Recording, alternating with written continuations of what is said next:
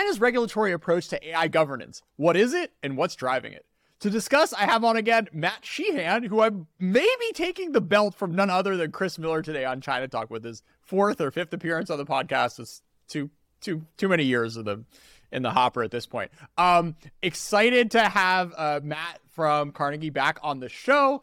The occasion is the release of the new Chinese AI governance regulations, which very conveniently came out just as the first part of his new series on reverse engineering Chinese AI governance released. And I thought it was an excellent paper. So here we are to talk about it. Matt, back to China Talk. Thanks a lot for having me back. Honored and humbled to take the belt. Let's start macro.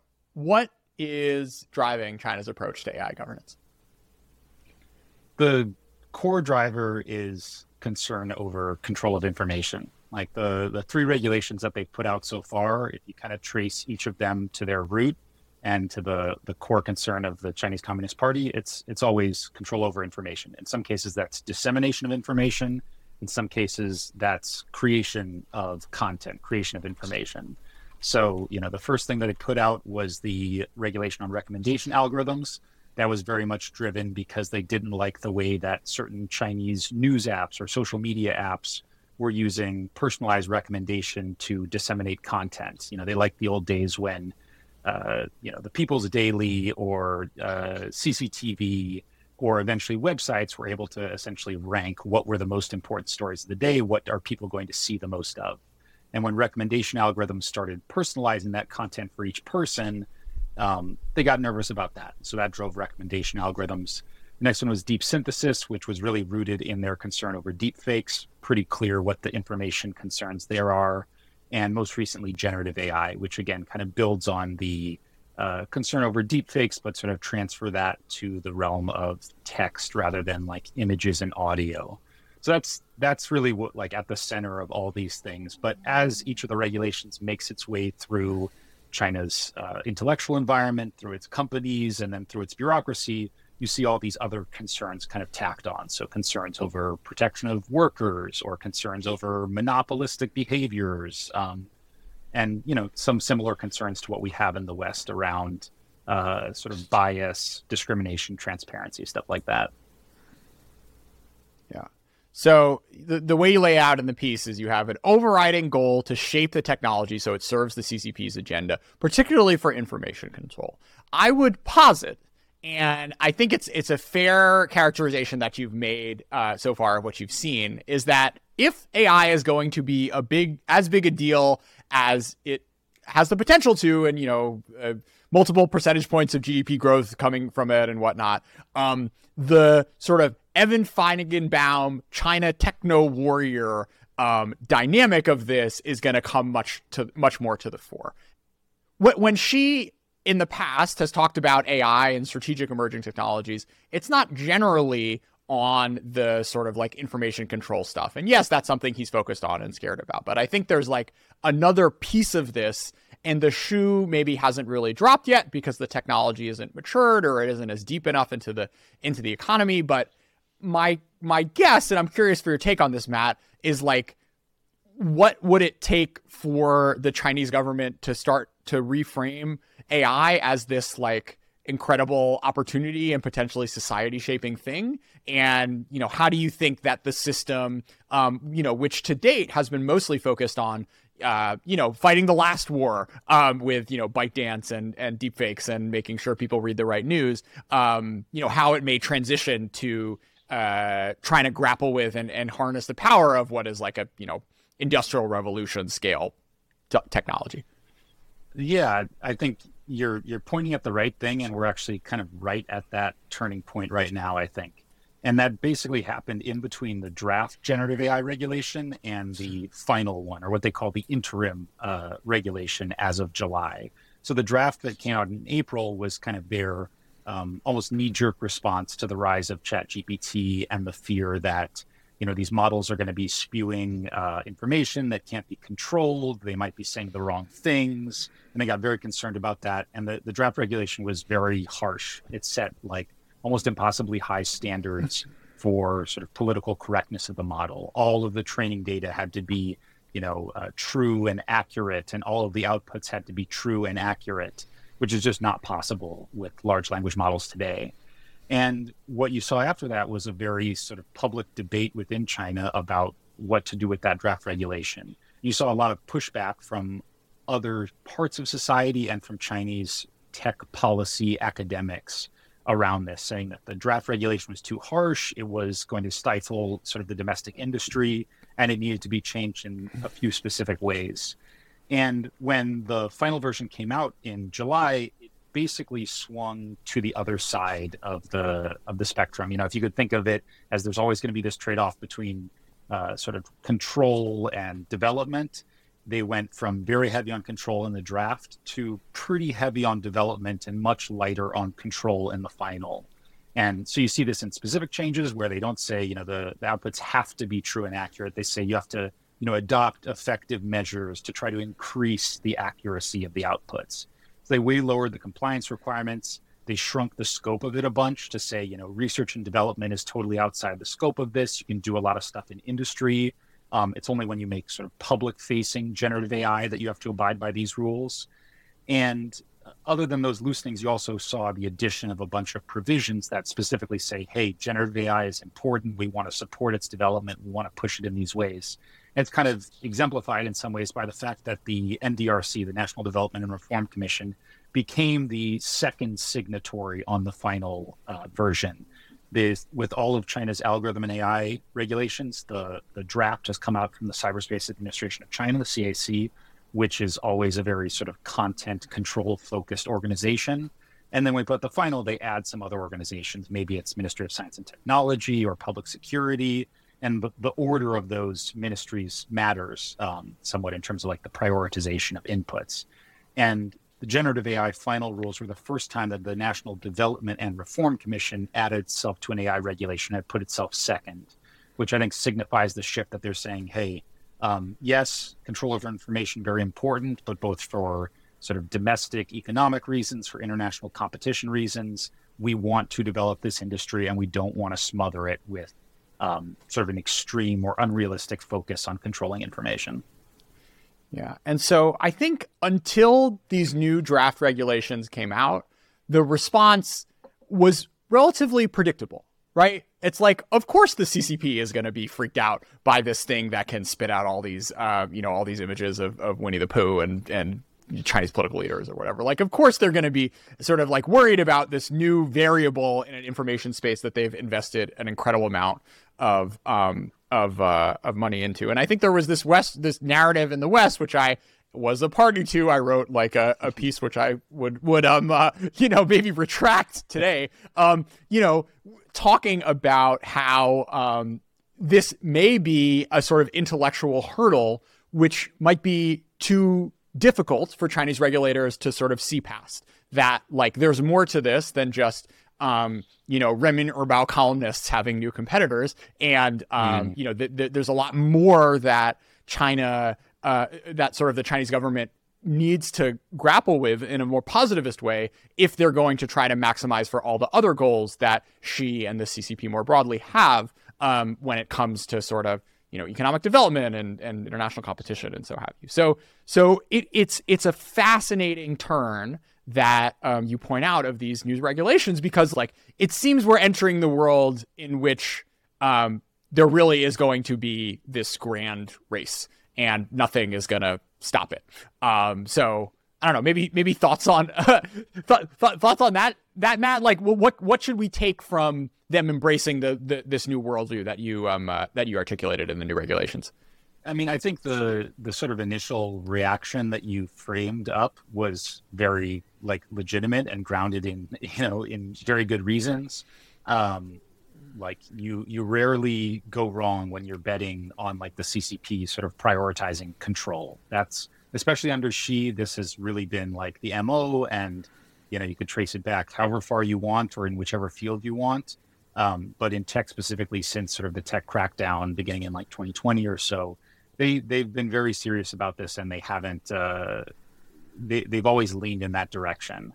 I think them switching their lean here has a few sort of signals built into it. I mean, one is what you're talking about, just like a broader realization of the power of AI. There's another economic component in that the Chinese economy, by all accounts, is in very bad shape, and they're getting increasingly worried about that. And I think literally the day before they released the final generative AI regulations, they had another sort of big public embrace of the platform technology company. I mean, it is weird, Matt, the sort of like toxic relationship dynamic that has developed between these private sector technology companies and the Chinese state. Because, 5 years ago, and even still to this day, there are lots of people who are in this broader ecosystem who have disappeared. And, you've had enormous chunks of the market capitalizations of a lot of these companies been sort of eviscerated by these regulators and these sort of ministers who are now trying to be buddy and say, hey, you should invest, and the future's bright for you in China. And what are the CEOs of these companies going to do? Of course they're going to say, yes, please, sir, may I have another? Even if maybe in their heart of hearts they're still a little scarred by what they've had to go through since I guess 2017. Yeah, no, I agree. And the companies basically don't have a choice. They obviously, some individual CEOs and founders have kind of voted with their feet in that even before they got, in trouble themselves, they sold their stake and they moved to Singapore and all that kind of stuff. But for, the main bulk of Alibaba's operations, it's just that, they make their money in mainland China primarily, and they will have to they will just have to sort of stick with it and deal with what the government is willing to give them. I think it's kind of interesting from the government's perspective in that, I would hesitate to say it's a sign of weakness or a show of sort of contrition in any way by the government, but it is a slight deviation from, I'd say, Xi's long-term MO of never compromise, never apologize, just do exactly what you want to do at all times. And I think it could be a sign of sort of how dire the economic fundamentals appear to be. It could be a bunch of different factors, but I think that fed into the re-embrace of the platform economy. I think it fled into the generative AI sort of final rules being much softer. That's from kind of an economic perspective. I think what you're alluding to of the great race, great game, we all understand the power of the technology. I think it's still something of an open question how the Chinese government thinks about AI as a potentially transformative technology, or AGI, artificial general intelligence, all that stuff. It's still something where, while they've started to use the term artificial general intelligence, 通用人工智能, or maybe you could call that general purpose AI, they started to use that in official circles. In talking to people over there, you still get the sense that they are thinking of it primarily in a what can you do for me today kind of way. What can more general AI systems do to feed into the economy? Whereas in the US, we obviously have our sort of contingent that's primarily in sort of the big AI labs that's very focused on, humongously civilizationally transformative AI. It's a little bit unclear how much of that has seeped into the Chinese political consciousness.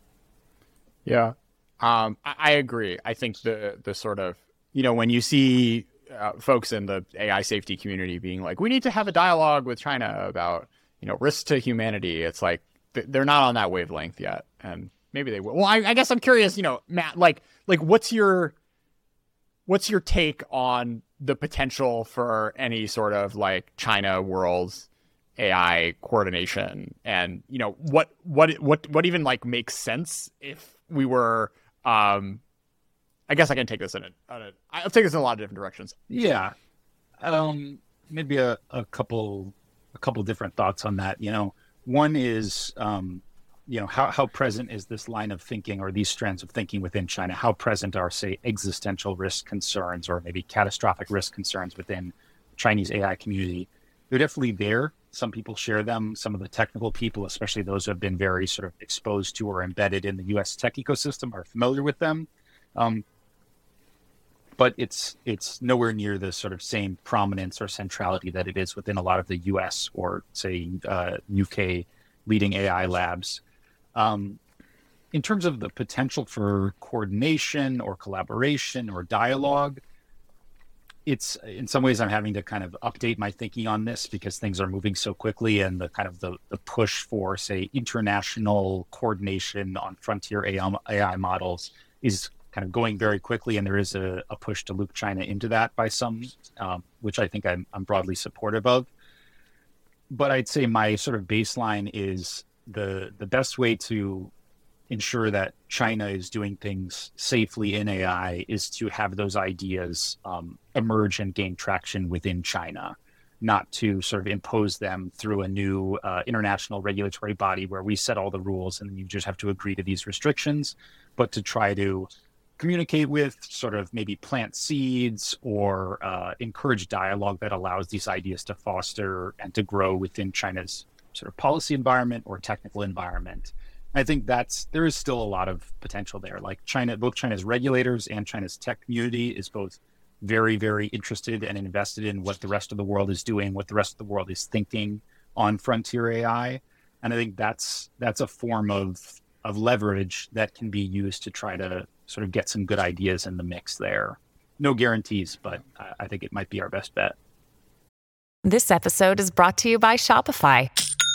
Forget the frustration of picking commerce platforms when you switch your business to Shopify, the global commerce platform that supercharges your selling wherever you sell. With Shopify, you'll harness the same intuitive features, trusted apps, and powerful analytics used by the world's leading brands. Sign up today for your $1 per month trial period at shopify.com/tech, all lowercase. That's shopify.com/tech.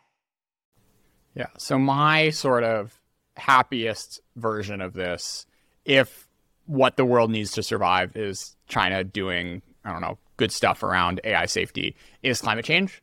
And, you had a arc over the past 15 years where China went from, the worst emitter on the planet to a country that, while yes, it signed up to COP and that was important, but like it signed up to COP because Xi Jinping convinced himself that climate change was really a problem, and that China had a real opportunity in investing in solutions to it.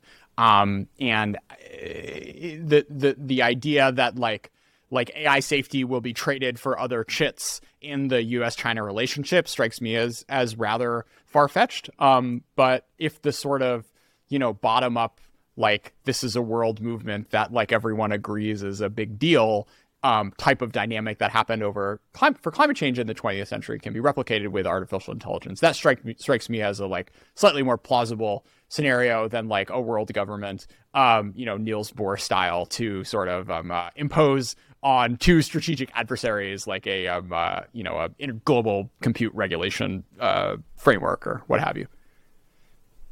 Yeah, I think, and with climate change, you also saw like the evolution in China's sort of response to the rest of the world. I think when I was in Beijing in 2008, one of the first like headlines I remember reading was about how climate change, in a Chinese newspaper, was about how climate change was like a global conspiracy to hold China's development down.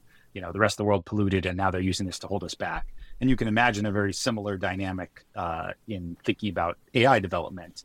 And China was able to maybe organically and with a lot of communication and engagement from different actors, maybe not the U.S. federal government, but like California, Jerry Brown, different sort of NGOs and private sector actors. They did eventually kind of evolve their thinking on it, in a lot of ways out of self-interest, but a self-interest that also ends up serving the greater good. Yeah. I mean, I think this is something that sort of AI safety folks don't understand, is like the conspiratorial mindset. And exactly what you said, Matt, like the idea that like we should like have full global transparency into compute governance, while at the same time you guys are doing export controls, is like the recipe for a Chinese viral like WeChat blogger to like take the EA community and turn it into like some like grand CIA funded conspiracy or what have you. But yeah, but like that doesn't serve anyone, and I think is not particularly helpful. But what I want to focus on, which I think is one of the more interesting parts of your paper and your broader research agenda, is sort of the untangling like how ideas around regulating artificial intelligence kind of like get into the broader Chinese political bloodstream. So maybe start off with like your how you like arrived at this research methodology and the mental model, and then maybe run us through one or two case studies of something like going from like the ether of discussion into actual policy documents. Sure. Yeah. So the broader kind of framework that I'm putting it under, or the name of this series of reports I'm doing, is Reverse Engineering Chinese AI Governance. So the idea is look at a sort of final governance, final regulation, a final piece of governance, and identify the pieces in it that are potentially interesting or useful, and then work backwards and try to reverse engineer where did those ideas come from. Can we trace them backwards through state media, through think tank reports, through sort of public outcry or prominent issues that kind of bubbled up within the Chinese internet or the Chinese public discussion? And if we kind of pull enough of those reverse engineered strands together, maybe we have a working model of how China makes AI governance policy or AI regulatory policy. So that's the goal. I've had this idea for a while. I've always wanted to trace, trace a policy development from its absolute roots to when it gets crystallized in a piece of policy, then back down to how it's implemented, sort of the full like life cycle of regulation. And with the AI governance initiatives, it's a bit like exploratory and just trying to find unique pieces of the regulation that show promise in terms of working backwards, and then trace those as far as we can get them. I just want to thank whoever your funder is for this work, for investing in this type of research, because it is so rare to sort of have the Venn diagram of someone like you who has the sort of bureaucratic Chinese background, has the language skills, and has the willingness to do like God's work of sort of taking keyword searches and just reading a ton of stuff and trying to put the strands together. Because I think what comes out of that is a much more sophisticated understanding of China, not as this monolith, but of the government as this sort of like permeable ecosystem where a lot more things than just like, Xi Jinping thought end up influencing it. And not to say that Xi Jinping thought isn't important, but I think in this work and by looking at Chinese governance through this lens, you really taught myself and lots of other players in this space about what people should be looking at if they want to understand what's going to happen on the horizon. So, anyways, sorry to interrupt you. With that, let's continue the story. No, yeah, thanks a lot. I felt very lucky to have the sort of runway to invest in doing this work because it was very labor intensive, very time intensive. A lot of just trawling through state media, trawling through sort of public outcry over events, and then how did those terms evolve over time. So maybe, it's probably best illustrated with a couple of specific things. And I'll use two that went into the first regulation, the recommendation algorithm regulation. So this final regulation, the draft came out in 2021. It was finalized, at the very end of 2021. And it sort of kicked off this run of 3 regulations targeting algorithms and AI. And I guess I'll trace 2 things backwards. I mean, one, just why recommendation algorithms? They're maybe the most common use of AI globally or on the internet, but they're also, it's a bit random. There are not many other governments or other organizations that think of recommendation algorithms as your first and foremost thing that you want to regulate. And so what I did is I took the term that they use, 算法推荐, so algorithmic recommendation, and I looked back through an archive of Chinese state media to find when did this first appear in state media and what were they talking about at the time. And there's a pretty clear moment when it kicks off, and it's in mid 2017, so shortly after the National AI Plan comes out. So People's Daily has 3 consecutive days of articles or of sort of editorials that are just laying into recommendation algorithms and all of the kind of ills that they bring to society and the information ecosystem. And in each of the articles, they are, I think, explicitly referring to Toutiao, Jinru Toutiao, which was the ByteDance news app that had been popular at that point in time. And they sort of, in the first editorial, they talk about how, this is leading to like vulgarization of content and having all these, sort of societal ills. But as you kind of read, not just those editorials, but then the sort of think tank reports or the other articles that came out in state media around that time or afterwards, it's clear their concern is we're losing control over the ability to like prioritize news and information content for people. We used to be able to say like, hey, every website, you have your top 5 articles of the day, and we're telling you what the top 5 articles of the day are. And when it's getting personalized, pushed out to people, they lose that control. And so that's kind of the spark, but that's all the way back in 2017. It's almost 4 full years before the final regulation comes out. And we basically, over the next 3 years, we watched this kind of get molded into, from a sort of a vague, like, dis-ease with recommendation algorithms into a set of technical standards and a set of policy positions. And this kind of plays out largely through this sort of government adjacent think tank and technical organization apparatus. So this is organizations like CAICT, Xintongyuan, which is like a very important and influential Chinese technical think tank, and the Chinese AI Industry Alliance. Groups like that would sort of first issue like position papers on what we think the problems are with recommendation algorithms and how they sort of lead to unsafe content. And then they started to do other things like develop sort of technical standards or industry working groups around like, how can we sort of mitigate these issues?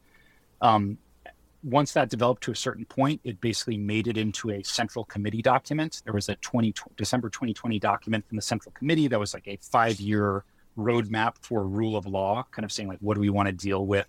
What issues do we want to deal with from a legal perspective over the next 5 years? And in that document, the 2 sort of AI related applications they called out were recommendation algorithms and deepfakes. Once it's kind of worked its way up to the central committee, then that's kind of empowers the CAC and other organizations to go back to work shaping the actual regulation. That came together over the next year and eventually a draft in 2021, the final at the end of the year. So that's kind of like, that's like the core concern of the regulation. That's where that's the motivator in a lot of ways. And that's what a lot of it's focused on. But you also saw these other things get incorporated into it over the course of that drafting. So I think the most interesting one is this, again, somewhat like random provision in there, which is about protecting workers from scheduling algorithms.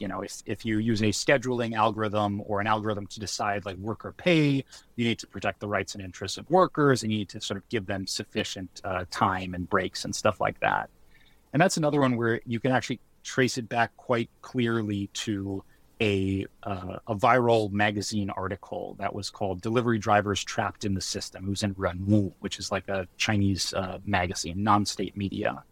And it was this blockbuster. No, it is article. state media. It actually, it's like under the People's Daily, actually. Oh, there you go. Very fun fact. But no, I think it's an important point though, right? Because it's this is sort of like, people think of the system as a monolith, but on lots of different policy topics, there are ways in which individuals or like concerned people can sort of influence and educate the system, right? And, like a journalist and their editor at a state-owned media company decided that, raising the plight of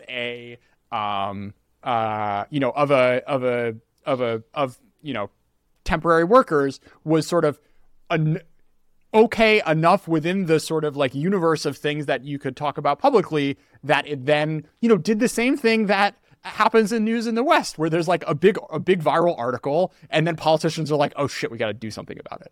And I think it's really important for folks to understand that dynamic, not on everything, but on certain topics, particularly when it comes to like technology and society, is a dynamic that can absolutely play out in China as well as in the West.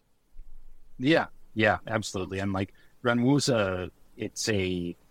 at times it can be kind of an edgy newspaper. Like they published an interview with an early COVID doctor, maybe even not Li Wenliang, but an interview with I think a Wuhan doctor that was pretty critical of like COVID responses that eventually sort of got censored. So they have an ability to push the line a little bit. But I think, like you're saying, in this case, they were actually as much as the article is kind of calling out social problems and it's calling out tech companies, they did it in an environment where it was okay to do that. It's at a time when regulators are okay with state media sort of criticizing Chinese tech companies in a way that they might not have been comfortable with, say, 4 or 5 years earlier, when these were still maybe the darlings of the new economy under, Xi and Li Keqiang and stuff like that.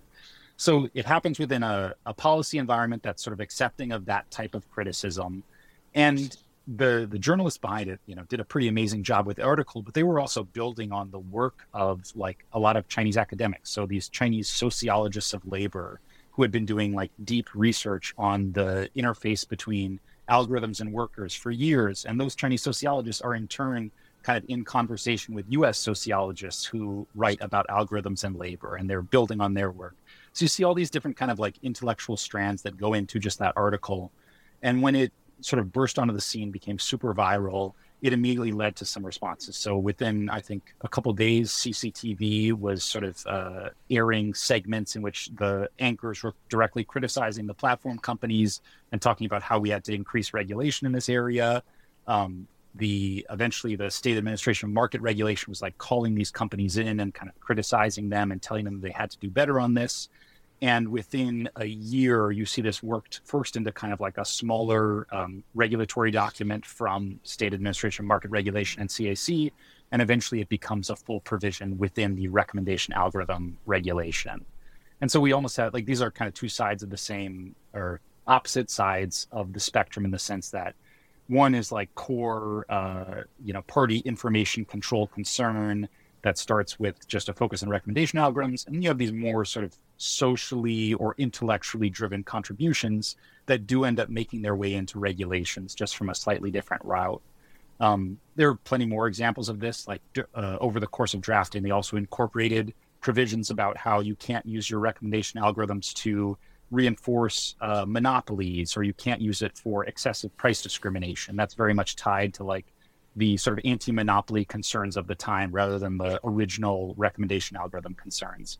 But it all, this all kind of gets turned into one sausage, which is the final regulation. And I think we can learn a lot from that.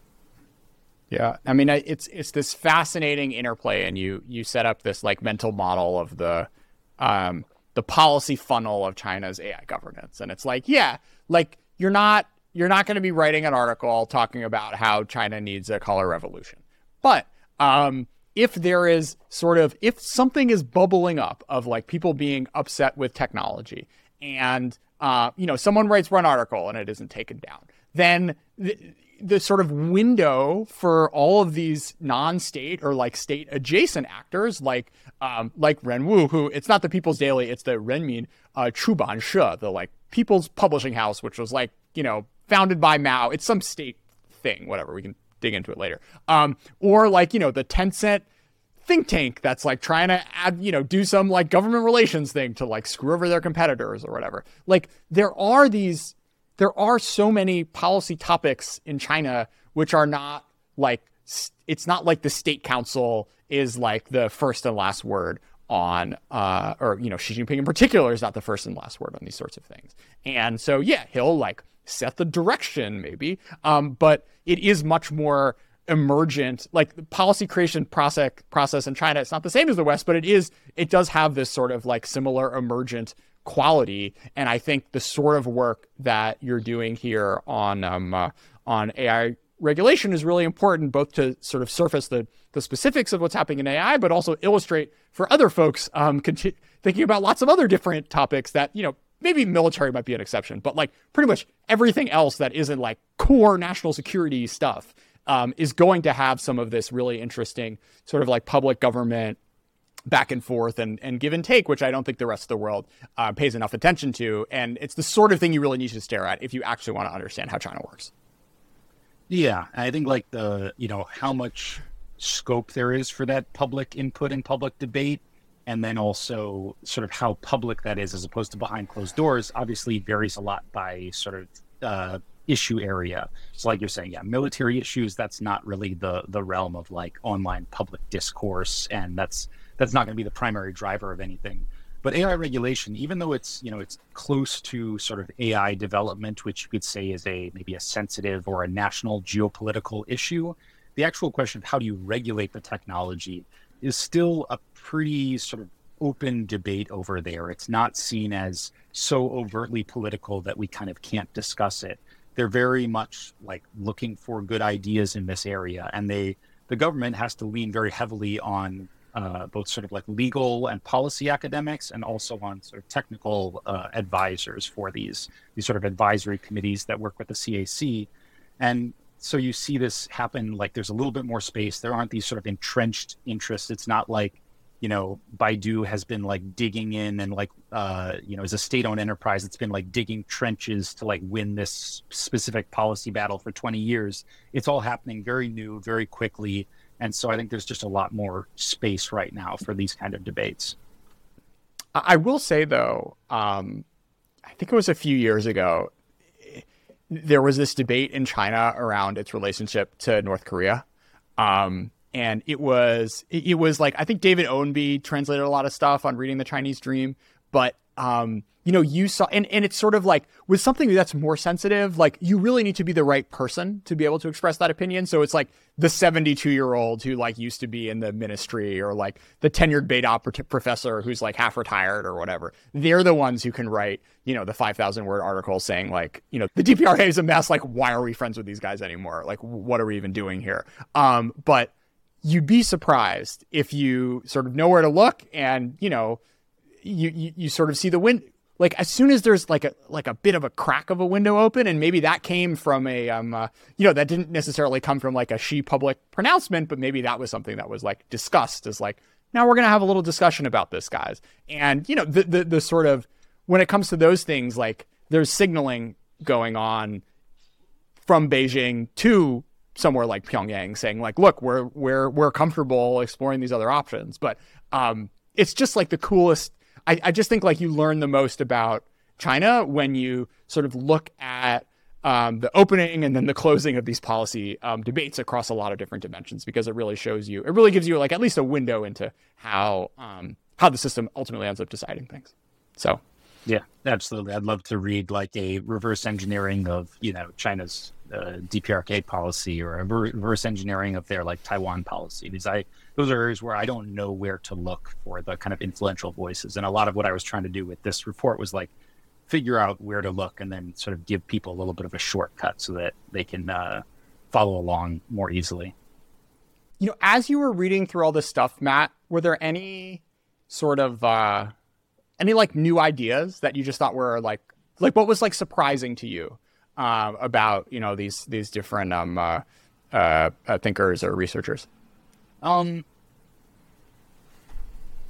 guess when the generative AI regulation when the draft debuted, I was pretty surprised at how public the debate was. That's not sort of a specific idea within it, but a lot of these people, they have, the influential people have private channels to do this stuff. They have, I think they usually call it Zhuanbao, like when you make a sort of a direct report within the system, not outside of the system. And I think that's oftentimes how much of this goes down. And I was kind of surprised in the generative AI one that even people who have all of those sort of private channels were actually airing their sort of thoughts in much more public forums. They were publishing articles saying like, hey, here's the 5 changes that we think need to be made to this regulation, and then sort of publishing that and debating it in public. So I think that the choice to channel some of that through the public sphere as opposed to purely through the private sphere was one thing that surprised me. I think I'd say somewhat continually impressed by how knowledgeable a lot of these Chinese academics or policy analysts are about what is going on in Europe and in the US. Like in some cases, I would get into conversations with these people, and they would ask something about the US, and it would just kind of become immediately clear to me that they knew far more about US AI policy than I did. And that attention to what's going on internationally, and then the ways that they will try to kind of localize those ideas for working within the Chinese context, I think is interesting. We see some of that in relation to the generative AI regulations, where I think they are looking at how the EU is going to deal with general purpose AI systems and trying to see if there's some sort of alignment there with tiered risk and all these different things. But yeah, I guess I'm kind of impressed by like the quality of Chinese scholarship in those areas and how much more like internationally aware they are than sometimes we are or I am. All we have is Matt Sheehan and friends versus like entire, divisions of universities dedicated to analyzing American technology policy. It's maybe this is like the other lesson for the AI safety folks is like, if you build it in the US and the EU and the rest of the world, like that example will be very powerful for the sort of like Chinese, broader state policy ecosystem. If they see what America and the rest of the world is doing in AI, and the sort of restrictions that you put on from a safety, be that sort of societal or like AGI related risk perspective, that are still allowing these companies to like gain the, economic, technological benefits of it without necessarily sort of shutting everything down. If you can get that balance and then sort of have an example to then come back to the Chinese in 2027 and say, hey, look, like as long as you do this, that, and the other thing, and you can do it in a voluntary way, it doesn't have to be some like invasive international regulatory regime or whatever, but it'll work out for you guys. Here, look, it's working out for us. Like that is almost more powerful than, pushing Xi and Biden to sit down and like hash out some agreement. Yeah, I think it's a tricky thing to talk about because we, in a lot of ways, like the US-China or the China sort of policy debate has swung very far to the side of like, look, China's going to do whatever it wants. Like we can't force them to do anything. They're never going to change, et cetera, et cetera. And I don't want to say like, we can push China to, or we can influence China by like telling them what to do. But there's tons and tons of sort of influence by osmosis or influence by, I don't want to say imitation, that maybe is a little bit too direct. It's not like they're trying to necessarily imitate all these things, but they're taking it on board. They're like looking at how this debate is playing out in other countries. They're drawing on ideas that they think are useful. And the more sort of mature and credible these debates or even these like policy interventions are in the US, in Europe, and elsewhere, the more likely that's going to be kind of brought on board by China, and not necessarily in the way where we tell them what to do, but in the case that they kind of feel that they are taking this idea on themselves and developing it and applying it in their own way. I think you're right. You just took a trip to Beijing, Matt. I think you're my first guest who's gone there and back post COVID. What was it like? It was great. I was so happy to be back. Thanks to Scott Kennedy and the good folks at CSIS for organizing this kind of track 2 dialogue of rebuilding scholarly exchange. So we got, from a work perspective, got to sit down and meet with a ton of great like Chinese scholars, sort of organizations around Beijing. From my own sort of work perspective, it was extremely well timed in that I landed there. I think 2 days later, this report came out. 2 days after that, the generative AI like final regulation dropped, and all through that time, I was able to sort of meet and have conversations with some of these Chinese AI policy scholars or regulatory scholars and get like very sort of firsthand takes on what they make of the regulation, what they make of this process, what I got right or wrong in the report.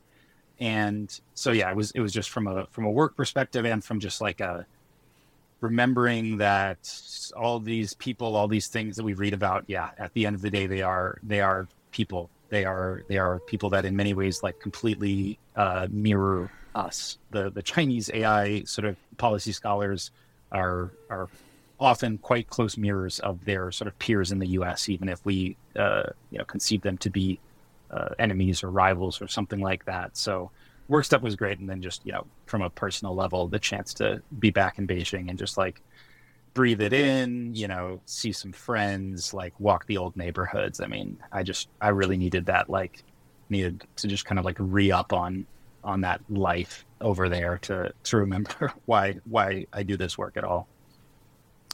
And I don't know how to make this point. It's like, if I was the Chinese government and I wanted to sort of like influence the next generation of, I don't know, global policymakers to like be less mean to China, what I would try to ensure, like make sure that happens, is that they have that same understanding that you do, of like that there are human beings who are in China who are more similar than different than you.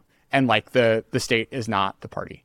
Like China is not like the party, and that's it. And what is fascinating is how they don't get that, and they can't. It's like it's like that model of the world is just so foreign that like they can't orient their policymaking around that sort of thing. The damage that like the two Michaels and the sort of like random arrests of research assistants and what have you is just, it makes that so much harder for folks to sort of like fall into and have the understanding that, we've talked about over the past 5 minutes of like China being this, being more complex than just Xi Jinping. And of course there is Xi Jinping, and we've talked a lot about it on China Talk, and we will continue to.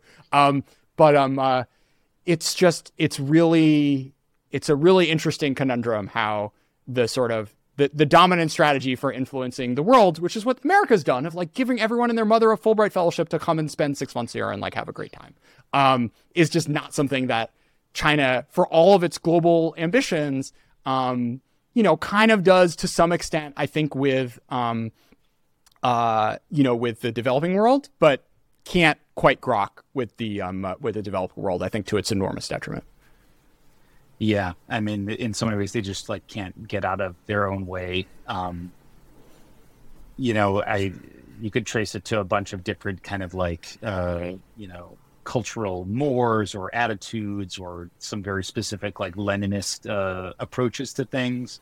But I guess, yeah, the bottom line is right now they are having an extremely hard time just kind of getting out of the way and allowing China to be like engaged with in a full sense.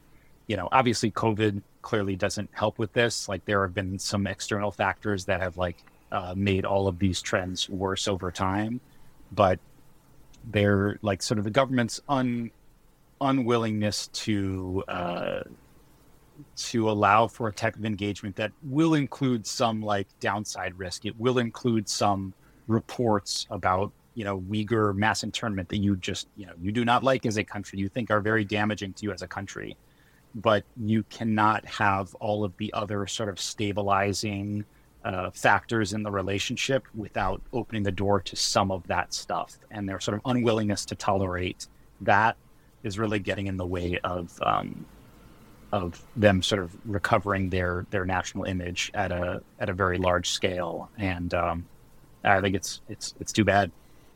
Yeah, I mean, it's interesting because it sort of comes from the elites down.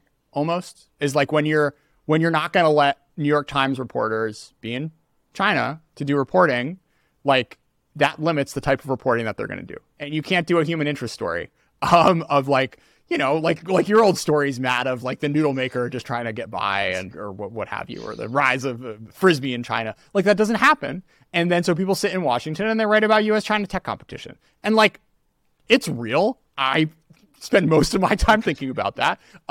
But I'm so grateful that I had the opportunity to be in China and get some sort of broader perspective on, the country and its relationships to the world. And the next generation may or may not have that, which is heartbreaking and dangerous not in ways that the CCP should like. If my reading of Xi Jinping thought is quite, is at all accurate. So anyways, it's a real bummer. I'm really glad you got to go. Seemed like a lot of fun. You've had some great photos.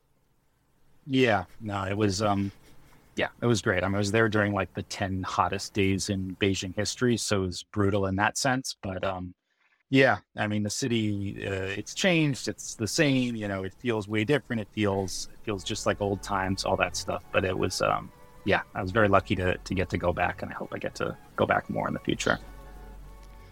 Matt Sheehan, thanks so much for being part of China Talk. 第几年谷底渡劫，第几年品尝苦。两钻寄送你当墓碑，用心良苦。爱我太楼幕后，不语无后。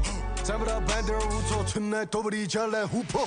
浪漫浪漫，宁可雨水不为瓦全。上面的下山下山，留到是顶给你们长脸。我是天注定，是宿命，不能在一处固定。突破你头上的屋顶，野蛮生长天上的孤星。我说的一切是听说哈，所以我提前庆祝。大多数人会质疑我做到之前不幸福，他们对我吐唾沫，谁嘲笑我落魄？就我自己的默默，看破一切不戳破。小丑你们在哪儿哦？随便你我一笑而过，在你头顶无效而过，只是你耳膜。等老子走上去，你们咋个办？我早都预见未来，老师们不得算塔罗牌傻逼。